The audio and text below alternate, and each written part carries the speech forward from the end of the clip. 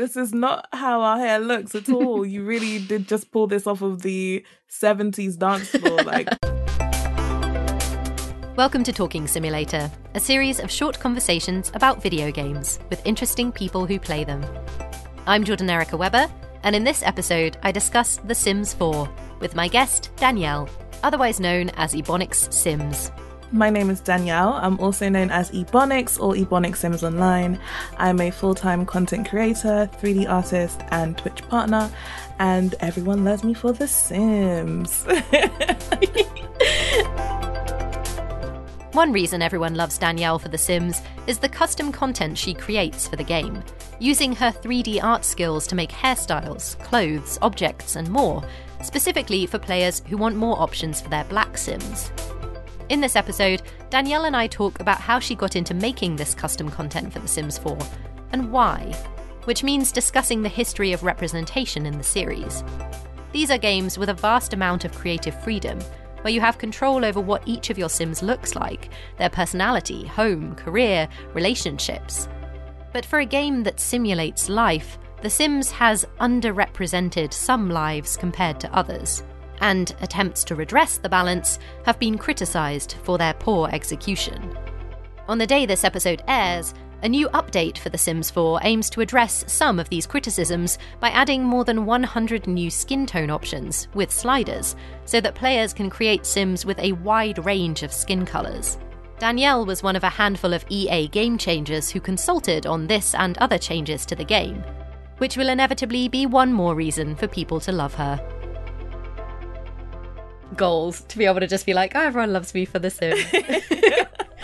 So you are an EA game changer. I am, yes. What does that involve? I mean, for a long time, it mainly involved getting free and early access to the Sims packs. So that would come out. So the expansions, the game packs, the stuff packs. So, you'd get the pack a few days early and then you get to show the community like what's in the pack and then kind of give your opinion on it. But more so recently, the Sims have been working on updating and diversifying their skin tones. For about 6 years, we've really had issues with representation when it comes to the skin tones. And The Sims have now worked with a very select few. So there's only 5 game changers that they've reached out to, myself being one of them. And we've actually been helping consult and guide them on the kind of best next steps in how to make sure that the skin tones aren't ashy, that they're representative of the diverse amount of players, and that actually everyone has an option in terms of a skin tone, and we're not left with the 3 to 4 pretty badly done skin tones. So, I've stepped up a level when it comes to being a game changer, it feels. And I actually feel like I'm helping change the game, which is awesome. That's awesome. You said you've been about 6 years trying to push for this kind of change. Do you feel like at first they weren't really listening, or was there something else going on that meant that it couldn't change right away? The first few, I wouldn't say the first 2 years.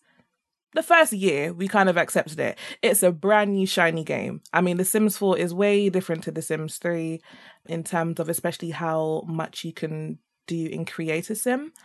And then once I started getting into custom content, so we're talking 2015, that's when I realized that, there isn't that much content available for us. So now I actually have to start doing stuff and start making my own content in order to fill that gap.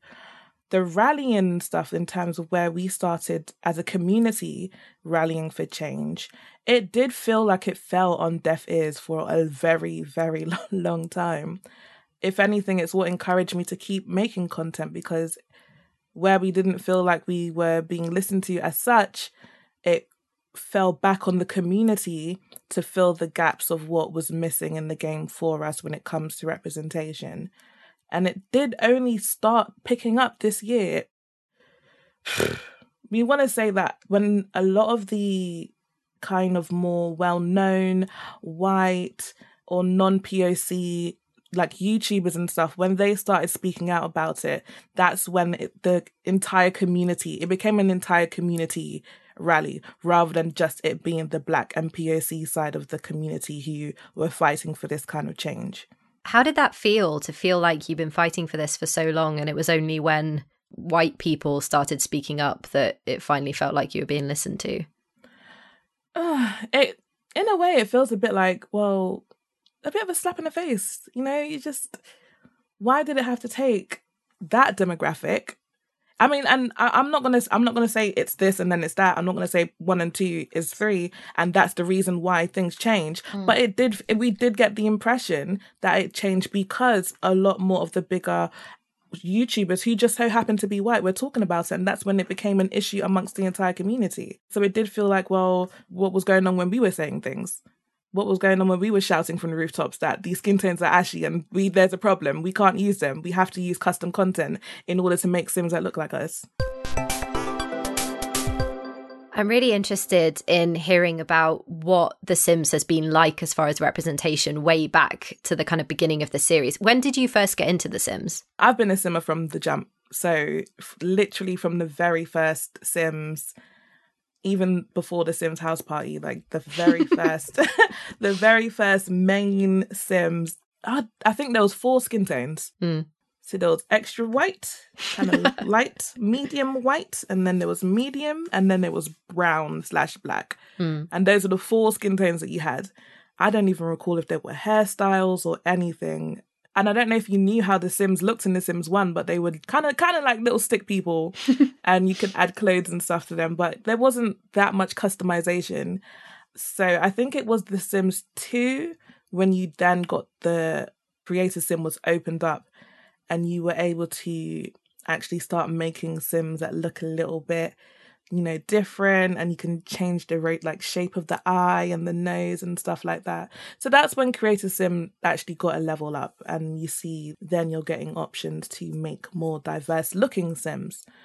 But even then, there wasn't that big of an option when it came to things like hairstyles. Again, I think there were about 4 skin tones, so we are still stuck on 4 skin tones. We got the light, medium, tan, and then black and brown. I think the biggest leap was The Sims 3, because that's when they introduced the color wheel, and then you could make a Sim literally any color. And that is one of the probably most progressive things when it came to skin tone diversity. You could practically make a Sim of any color, any hue. And then we kind of dialed it back a bit, and then you got the swatch options for The Sims 4.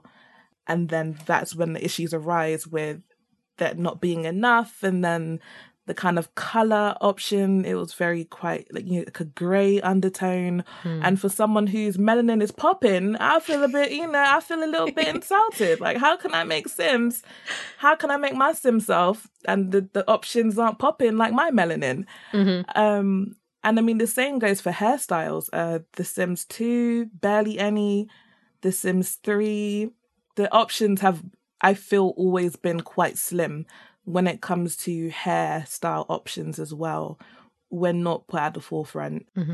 So when you are able to make Sims that have a skin tone that more closely resembles yours, have a hairstyle that more closely resembles yours, how does that feel for you? I want to get a sense for people who are listening of why this is so important to you. I'm going to take you back to when I was 8. Okay. I never used to make black Sims in The Sims 2 especially. And granted that we were given more options to make Sims and how different you can make them, I never made black Sims because apart from the skin tone, and bearing in mind it's only one brown-black shade, I couldn't make a Sim that reflected me. And that had an impact on my own self-esteem and how I saw myself. So I didn't see myself as, beautiful enough or enough of a person to make myself as a Sim. So I ended up making Sims of different ethnicities where there was more content available for them. So for me now, being able to make a Sim that represents me, how my hair looks, how much I change my hair, my makeup, my looks, everything, it gives an element of self-love and self-appreciation. Like, you can literally sit and kind of finesse the Sim and you can look at yourself and be like, yes, that's me, and I love that little version of me. Some people say it's just a game, like, relax, but it's more than just a game at the end of the day. If you're spending so much time and you put a lot of heart into something, that's something that you're passionate about, whether it's a game or not. So being able to actually be given the options to make a sim, make a character that looks like you, or make a character of people that are in your world, in your universe, and make them accurately, it gives you a more sense of self and awareness of self and more self-love for me, definitely.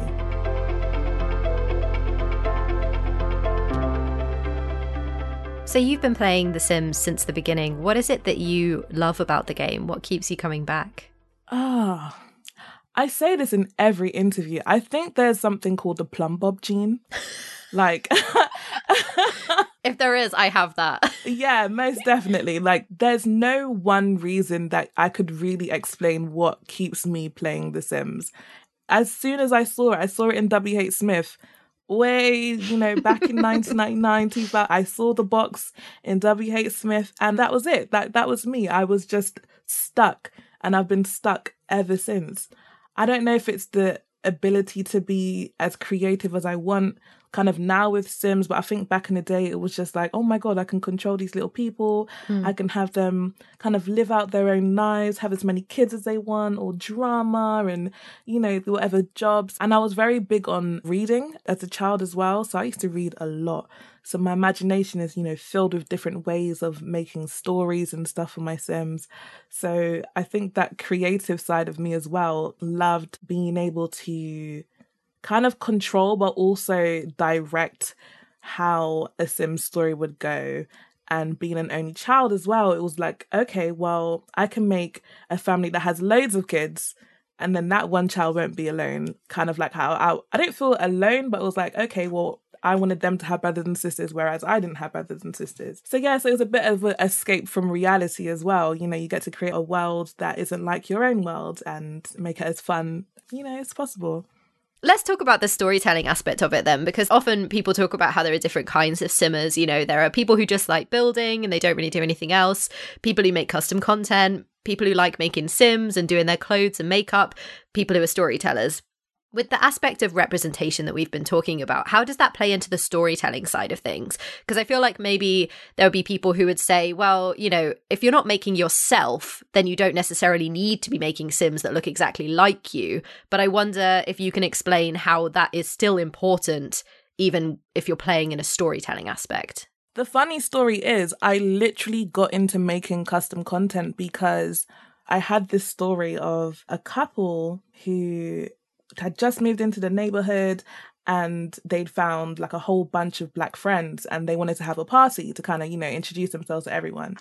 And as I was getting all of like everyone ready, I really wanted to make this guy who was a bit like of a hotep and he liked African culture and things like that. And I wanted him to wear a dashiki. So in the game, there's no dashiki. I can't put him in a dashiki. I can't make the sim that I want to represent as that character in the story. So I then went away, did some research and learned how to make the dashiki so that I could accurately represent this kind of more Afrocentric, Pan-African character for my story. And so for me, it's like, well, yeah, of course, the storytelling aspect, I need to be able to represent Sims so that they have their own personalities. So that if I'm making, let's say I'm making Sim who owns a hair shop, I need to be able to have a whole host of wigs on the shelf kind of thing. So yeah, no, it is really important. But back to the story, like, had I not felt the need to go away and make that dashiki, I would not have been able to accurately create the character that I had in my mind, who spoke quite highly of African culture. Can you explain for people who might not know what custom content is? Yeah. So custom content it's user-generated content. So it's community-driven. People in the community create their own clothes, hairstyles, objects, and then they make them compatible for the Sims. So they might use freely modeling programs like Blender, Maya, 3ds Max, and they create their models in these programs and then make them compatible for the Sims. So you can pretty much make anything for the Sims if you really wanted to. You could pretty much make anything.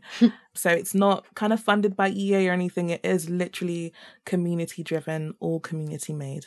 So 2015, you wanted to make a dashiki that you could put in the game. So you went and learned how to do custom content. What was that process like? Like, was it difficult? Did you have to learn to code or anything like that? No. So for clothes in particular, particularly if you're just doing a retexture or a recolor of an already made t-shirt, the process is really simple. It is just about having a little bit of knowledge about Photoshop or GIMP. So any kind of like photo editing program. That process was pretty easy. I mean, I used to play IMVU back in the day. And so I had a little bit of Photoshop knowledge because I used to make these like highly edited pictures of me and my IMVU friends. So when I got back into it and started making stuff for The Sims, I was like, oh yeah, I know my way around a little bit. And then as time progressed, I started learning how to make hairstyles. And that's when I had to learn how to use Blender. So I'm not going to lie, when I opened Blender, I closed it straight away. It was open for literally 3 seconds. I looked at it and I said, no, we're not doing this today. And I left it for about 6-8 months until I built up my confidence. And then I reopened it and said, okay, we're going to take this one vertice at a time. We've got this. We've got this, it's going to be fine. And then the rest is kind of history. And I kind of taught myself and got some YouTube tutorials as well. And yeah, so I'm pretty much self-taught when it comes to this kind of thing. That's amazing. And you've been doing it for like 5 years now, presumably. Mm-hmm. Do you feel that you've vastly improved, or have you kind of reached a point at which you kind of know what you're doing and there's nowhere else to go from here? Oh, yeah, there's still so much room for improvement. Absolutely. And from when I started, so I think 3D modeling really started for me in 2017. And from 2017 to now, like I definitely feel like I've vastly improved. And I've still got so much more room to learn and grow and kind of pick up different techniques on how to do different things and just to generally improve my content. So yeah, still so much more to learn. Is it something you can see yourself doing professionally in another context, like maybe going and becoming a 3D modeler at a game studio? Or is this you just want to keep it to something you do for The Sims? It's an interesting concept because I did feel like I wanted to, at one point, go to work for a studio, and I was going to go back to school and do all of that to, solidify the fact that I have the education to go and work for someone to make their own 3D models. But I think the direction that I think my career is taking me in is the aspect of representation across all games. The Sims is definitely a starting point for me, but I think that there's still so much work to do across the entire gaming industry. And that is definitely something that I want to tap into and finesse and work on my skills in terms of how to advise and guide different studios and companies on how to ensure that if you're giving your players an option to create a character, you need to ensure that you're getting it right and you're not leaving them with 1 or 2 hairstyle options or options where they have to pay, like there's a paywall in order for them to feel represented fully. So as the Sims packs have come along, they've gotten better with representation in terms of the different type of hairstyles and kind of like the braids, the locks, the curls, all of those are coming out. However, you do have to buy these packs in order to access this content. So, I mean, I have been speaking to them about this and, letting them know that, it's not really okay.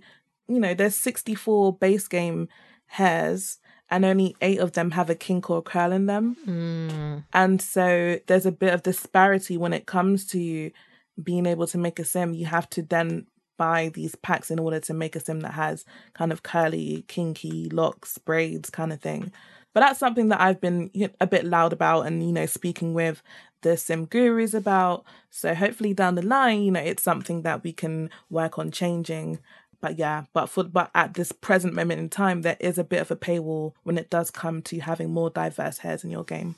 I love doing what I'm doing for The Sims right now. I do want to progress and advance and provide more content for other games. If I had a twin, I feel like we'd be able to do that. We'd be able to do that. Or if there was like 48 hours in the day, I'd be able to do all of what I wanted. But I think, for now, I think The Sims is where I'm starting. It's my starting point, but there's still so much work to do across the industry.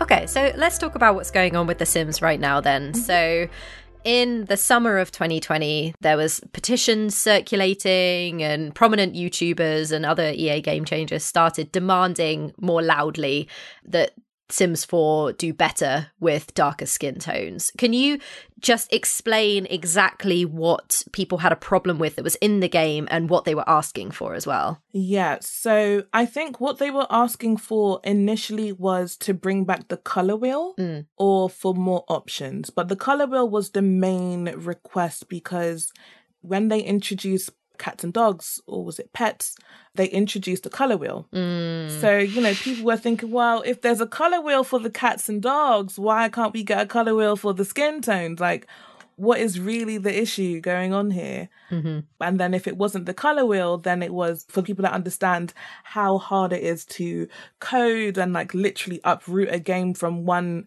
kind of way of doing things to another, then having options of different skin tone swatches is what people were asking for. So throughout the summer, it did really get quite a lot of traction, and then it did become a really focal point of the community. Why are we only left with the options of, I'm trying to count. So there was, I think, 3-4 dark skin tones, and they're ashy. There's no other way of describing them. They were really ashy. There's a really grey undertone and just didn't represent brown skin and melanin as well as it could have been. And then about 2 or 3 years ago, the Sims team patched in some additional brown skin tone swatches. However, the issue with these swatches is that there was some really bad pixelation issues with them. So, you're getting pixelation around the mouth and the nose and the eyes. And it's like, okay, well, we can see that you tried to do something, but it's been 3 years since you've patched this in and it's not been fixed. So they're pretty much unusable. So now we've got a whole roster of unusable skin tones. And I think people were just really tired. They'd had enough. It's like, why aren't you hearing our cry? We had skin tones we couldn't use. You patched in some that could have been used, but there's this issue of the pixelation and they're deemed unusable as well. So at that point, it was just like, people were just sick and tired of just not being listened to and not having content in the game available to use. They didn't want to have to use custom content in order to feel represented. So you and a few other EA game changers have been working with the Sims 4 team to advise them on what improvements they should make to the game. So what kind of recommendations have you made? I mean, I'm under NDA, so I can't really go into too much detail about it, but we pretty much were just helping advise them on, I think we suggested the cool, the neutral and the warm as well. And then they gave us like options of, does this look good? Does that look good? So it was pretty much just advising, and they picked game changers from pretty much all over. I think we had maybe 2 South American, 1 Asian, 1 European, and 1 American, North American. So they picked game changers that were from across the globe. So they had a very good kind of feedback from people from different aspects as well. So, they're getting feedback from me and they're getting feedback from another game changer. And I wouldn't have thought of some of the things that the other game changer would have said about what we were being presented with. They had like kind of well-rounded feedback and advice from us as game changers in order to make sure that what they're putting out come December, it's, well advised and well thought out, and that they didn't feel like we were critiquing as such, but it was more to ensure that if we're doing this, we're doing it right. And there's no, because, everyone's going to complain about something. Especially the Sims, right? Especially the Sims. But there was kind of as little pushback as possible when it does come the time that they release all of the skin tones. So an update has already gone out on October 6th, I think, that aim to improve issues with some of the skin tones that are already in the game. So the kind of ashiness that you described and the problems with the pixeling around the nose and mouth and things. They also added a couple of new male hairstyles, so afro and braid hairstyles as well. Yep. Do you think they did a good job with those? Yeah, so they updated 2. So those were actually 2 hairstyles that were already in the game that they updated and kind of made more recent and made it more relevant to today's culture, because they both were very, very outdated. Very outdated, but they've done a really good job with the kind of small fro, because they've added a fade into it. And with the braids, they took it from it being kind of like one blob with painted braids on it. And they've actually really done a good job with kind of making the individual braids and the partings and making sure that the partings are staggered and not stacked. You know, you can tell that they've paid quite a lot of attention to detail and that they are quite determined to ensure that they are doing their research when it comes to how to accurately create our hair, and it's well thought out. That's a really interesting indication, I think, the examples of the male hairstyles that you just described and the fact that they are really outdated. That strikes me as something that suggests that people with that kind of hair weren't anywhere near the team when they initially made those hairstyles. No, I think the team maybe has changed quite a lot since the original team members. I think the person who is kind of mainly dealing with the hairs and stuff right now, yeah, you can tell that they pay really, really good attention to detail and that they study how hair works. And I think that's one thing as well that is needed. Like, you need someone who studies, especially how the way light hits hair and, you know, the different kind of curl patterns as well. Like, you can really tell that there's a definite change from who created the originals to who's updating them now. It's interesting because I've been talking to some of the other people I've interviewed for this series about people being allowed, quote unquote, allowed to write characters who are a different race than themselves or a different gender than themselves. And I think about, you know, if a white developer is making black hairstyles to put into a game and they're being very well-meaning, but they maybe didn't do enough research, they end up creating something that's very outdated. It feels like that's a situation where you would say, you know, if you'd had a black person on the team, they would have immediately noticed, right? I feel like that. Yeah, it does feel like they they tried, but then, you know, you see the Party City wig and you're like, well, no, this is not how our hair looks at all. You really did just pull this off of the 70s dance floor. Like, there's that one afro that just gets on everyone's nerves, and it's like, it just, it has to go. But yeah, no, I definitely feel like if there were more people on the team giving the kind of pushback but even not just that, like people, if they had something like the Game Changers program and they did reach out to more Game Changers. The Game Changers program is only about 3 years old. So, I mean, the game is 6. So, but if they did have at the time more people to give that pushback and give that, no, honey. No, let's go back a bit. Let's redo this one. Let's study this. Because, I mean, even one of the original... This even started circulating again this year. One of the original concepts for the big afro was cauliflower. And it's like, is this who was making our hairstyles? Wow. Yeah, so yeah, definitely needed a bit more pushback back then.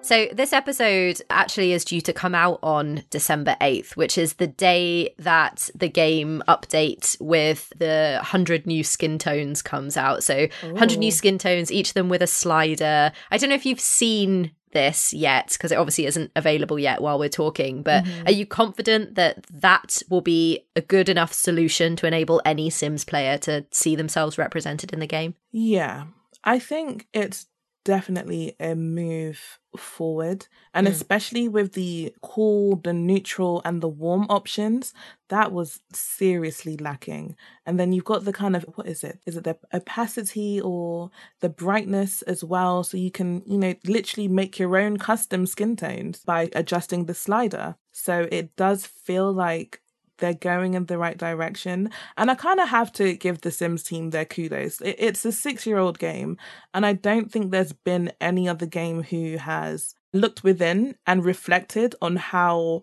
much they didn't cater to their demographic and then wanted to change that. You know, I haven't seen that come from any other studio or any other game before.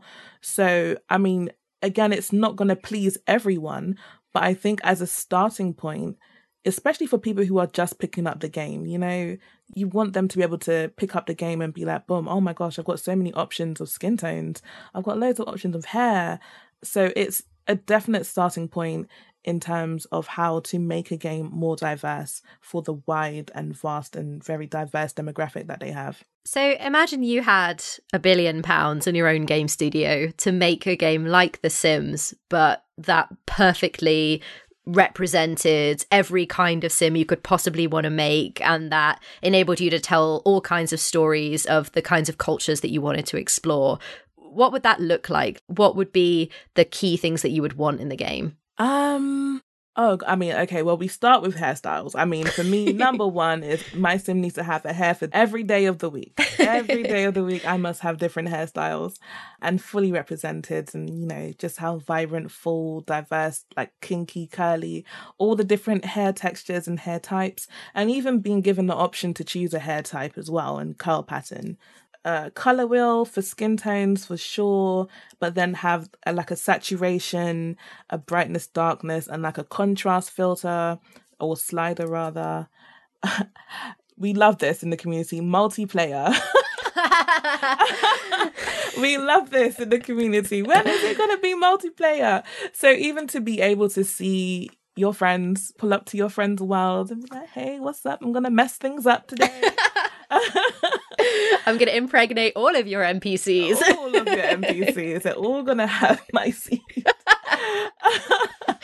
Yeah, and like even just have like a filter of different, I want to say like worldly clothes. So, you know, different options of having clothes from like African nations, Asian nations, West Asian nations, like Russian, Chinese nations. There's so many different nations of especially like dress style that I would love to implement in the game. So that, you know, if you've got, because I think for a lot of us will be kind of first generation, especially if your family is from a different country. A lot of us will be kind of first or second generation of, let's say I'm first generation Nigerian and Bajan. So I would love to be able to make my grandma who would wear like her traditional dress. And so it would be great to have the option of having a kind of like kente and kara, and that being segregated in its own kind of clothing type or clothing region type of thing. That's so interesting, because a question that I've thought about a lot when it comes to The Sims is around its representation of real world cultures, but kind of it takes a step back, right? So you've got, what was it called? The expansion where you could go to an island, and it was clearly based on kind of Pacific Island, but not specifically. So they have kind of clothes and things that look like those clothes, but aren't exactly from that culture. And it feels like they're trying to keep that distance. Would you prefer it if they just went all out and were like, this is Hawaii, this is Japan, like this is Nigeria, like you can go there, you can eat the food, you can wear the clothes? I kind of do. I wish they would, because in some cultures there are things that are, you know, kind of the same. I mean, granted that every country has its differences, every country has something that makes it that country, makes it representative of that country. But I mean, to be fair, they did it with The Sims 3 World Adventures. So you got China, you got Egypt, and you got France. So I think it's Island Living, the pack that you're talking about, where they did tap into Polynesian culture, but it wasn't, you know, exactly like this is Polynesian culture, this is this specific island.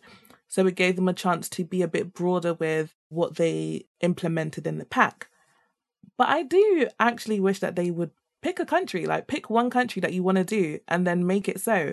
Like if you want to make Rio, like make Brazil, then do it. Like make Brazil, make everything that encapsulates Brazil. They can't make every country, I understand that. But, you know, some of the, you know, big countries, like let's do it. And then you can go there, study it and get it down to a T. And it will be really nice to see how they did that. It'd be so funny to see them make the UK and The Sims. Just like constant rain. I know, right? I felt like that when I played Animal Crossing. It was just raining all the time.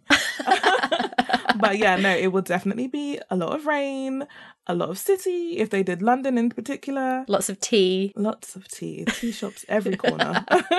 And pubs. Either a pub and a tea shop. A cafe.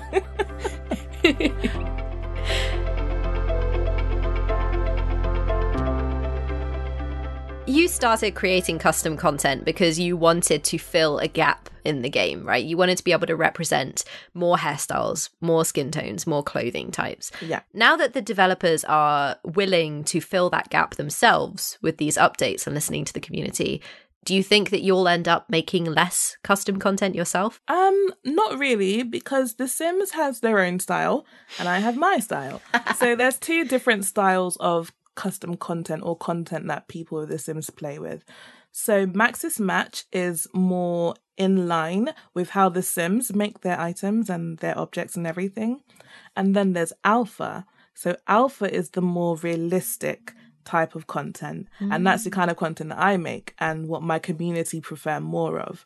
But I'm a Maxis Mix player. So I will play with both Maxis Match and Alpha. But I do predominantly make more Alpha content. And I think a lot of the hairstyles I make tend to reflect more real world. I mean, The Sims are definitely getting better. I'm not going to say that they aren't. And I will be playing with more of their content. But I think for me, I'm still going to be able to find and grab inspiration from kind of real life. Yeah, my inspiration is still real life and I've still got so much to make. And they can't make everything. I can't make everything. So there's still so much more. There's room for everyone. My inspiration is real life. It's such a great quote.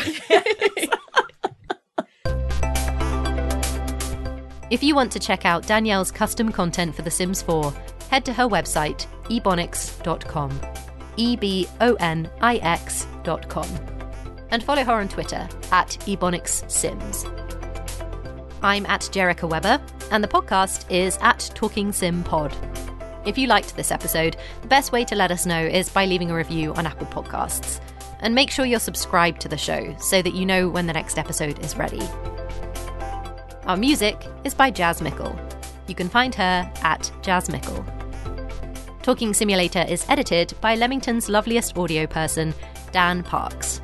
If you need to make something sound good, you can find him at Dan C. Parks. I'm Jordan Erica Weber. Talk again soon.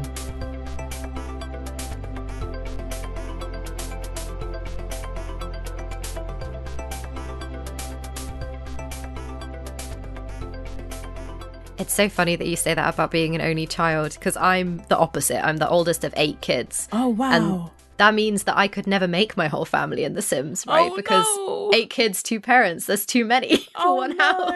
So you literally have to kick out you. You'd have to go. Yeah. It's like, we'll have to be neighbours.